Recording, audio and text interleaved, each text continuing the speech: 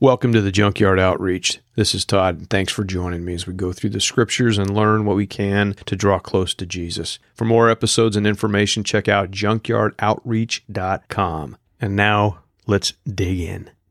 And as shoes for your feet, having put on the readiness given by the gospel of peace. So Paul now is describing more of this armor, emphasizing the importance of having your feet properly prepared.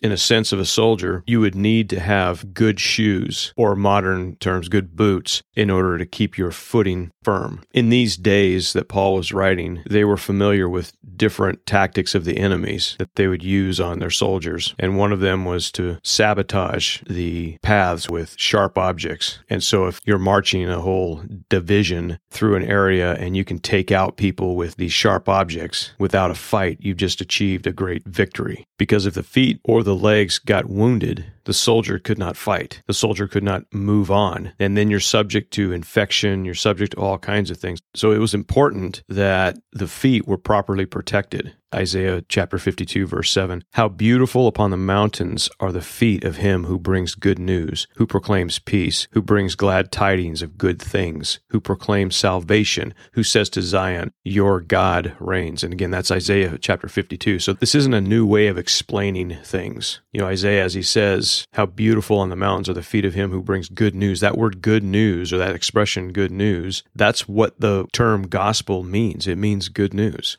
And a willingness to take that good news and to share it, to proclaim it, requires that you got to go somewhere. You got to walk. You got to move. Take the gospel everywhere you go. You are a living testimony of the reality of Jesus Christ. You're living proof that God exists if you are a child of God. And if anybody says, well, I need to see a miracle, say, look at me, I'm a miracle. God did a miracle in my life. I can say that. I can totally say that because God did a major miracle in my life. He changed me. He gave me a new heart. He gave me all kinds of new things in my life that I may be able to walk in a way that is acceptable to Him. Now, do I do it perfectly? No, I still wind up in Romans 7, where I'm doing the things I don't want to do and I'm not doing the things that I know I should do. I immediately go to Romans 8, and get back in the Spirit and call upon the Lord and be filled with the Spirit and be obedient to the Spirit, not walking according to the flesh. The gospel, the good news, it's called the good news because it's the one thing in this world that brings peace between enemies.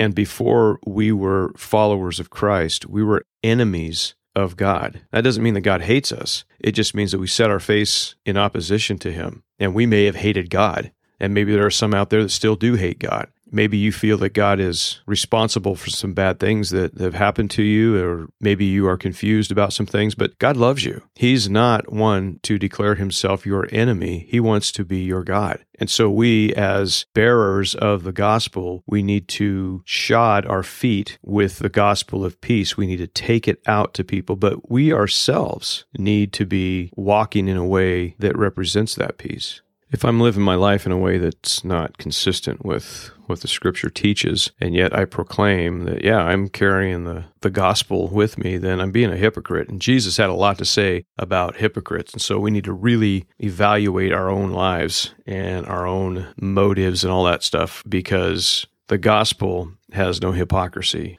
Hypocrisy is something that comes when you don't believe, when you see people that proclaim something and they act in a way that's completely contrary to that which they are proclaiming, then that hypocrisy is annulling the proclamation. And when we as believers have the gospel of peace, which is given to us, we don't have to earn it. It's that free gift that comes with salvation. When you get saved, quote unquote, what has happened is you are born from above with a spiritual birth, and now the Holy Spirit takes up residency within you, and you are connected to God. The gospel of peace is a natural byproduct of that, and the fruit of the Spirit is also a byproduct of that. And in Galatians 5:22, where again the Apostle Paul, after he elaborates on behavior called the works of the flesh, he says, "But the fruit of the Spirit, that which the Spirit naturally produces, is love, joy, peace, patience, kindness, goodness, faithfulness, gentleness, self-control." Those are things that should be happening in a believer's life. And when I look at these things, now that I've been walking with Christ for over 2 decades, I realize something kind of discouraging in my own life. And that is that the things that make it obvious that you're a believer is the genuineness of who you are, that consistency between your life and the gospel. Those things were contrary to me before I was a believer. And as I became a child of God in that process where God was moving in me and changing things, He brought these things in, but it doesn't just happen overnight, man. It is a process. And sometimes seeing the results of that process of having the fruit of the Spirit evident in your life takes time,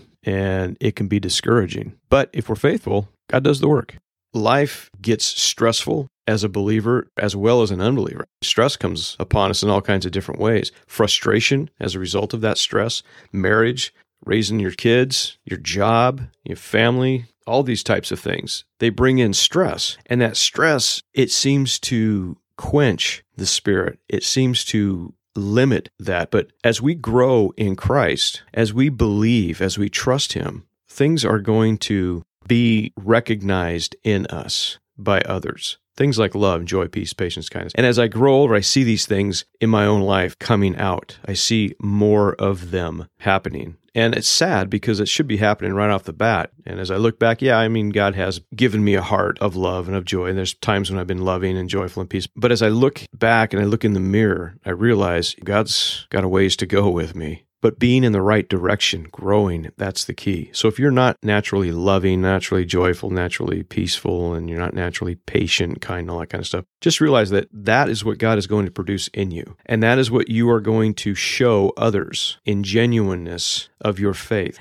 And that is what is going to testify to what you are proclaiming. I know lots of people that know the Bible very well, a lot better than I do, and they're jerks. They don't have a lot of love. They don't have a lot of joy or peace. You just look at them and they're mad all the time, and they'd rather argue about a Greek word than they would pray. And it's just stupid, but that's the flesh. So in preparation for spreading the gospel or carrying the gospel, we need to prepare our hearts to receive that the Spirit has, but also to glorify God by allowing the Spirit to change us. And that is difficult. We like our image, especially tough guys. I don't want to be seen as a wimp. I'd rather be seen as somebody who is this than that. You know what I mean? We don't want to be seen as men of love, men of joy, men of peace. But that's what it's about. That's where it's real, man. And you don't have to be all weird about it. Love just means, look, I got your back. I'm taking care of you, bro. Joy means I'm good with it. Peace means I'm not going to fight you, man. Whatever. It's all good. Patience means, we'll get to it. I'm not in a hurry. Kindness, just doing things that are nice. And then goodness, faithfulness, gentleness. Oh, man. Yeah, there we go. There's one. Lord, help us to be gentle and self-control. And if you look at these things, this is really what Jesus emphasized. This is who He was. This is what He looked like. As you look in the Gospels, even when He was arguing with the religious leaders, He didn't lose control. Even when He was flipping the tables over in the temple, He was in control. He was just taking care of business. So there's a time when you need to take care of business. There's a time when self-control may not look like self-control, but you got to do something. You know that God's saying you need to do this, and you need to do it now, and don't wait. But look at your life. Look at yourself in the mirror. Do you see these things in your life? Do you see love, joy, peace, patience, kindness, all these things? Do you see the gospel taking effect in your life? Do you see a different person in the mirror? Or are you stuck being that same old person?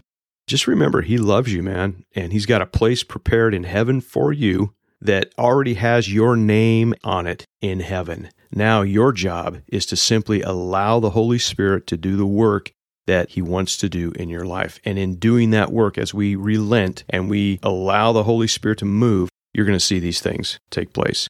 And your feet are going to be strong. You're going to be able to walk. You're going to be able to have traction. Like the soldiers, they put nails in their shoes because they knew that it would give them better traction. Much like we have cleats today in athletic events, they would put spikes in their shoes so they could fight, so they could march, so they wouldn't slip. That's what the gospel is. It's the good news. But we need to be prepared to not slip. We need to be prepared to stand our ground. We need to be prepared to fight, but we also need to be prepared for God to do His work in us and change us. And the fruit of the Spirit is evidence that that's happening. So stay in prayer. Keep reading the Word. Stay encouraged. Allow God to do His work, and you'll be blessed. Thank you.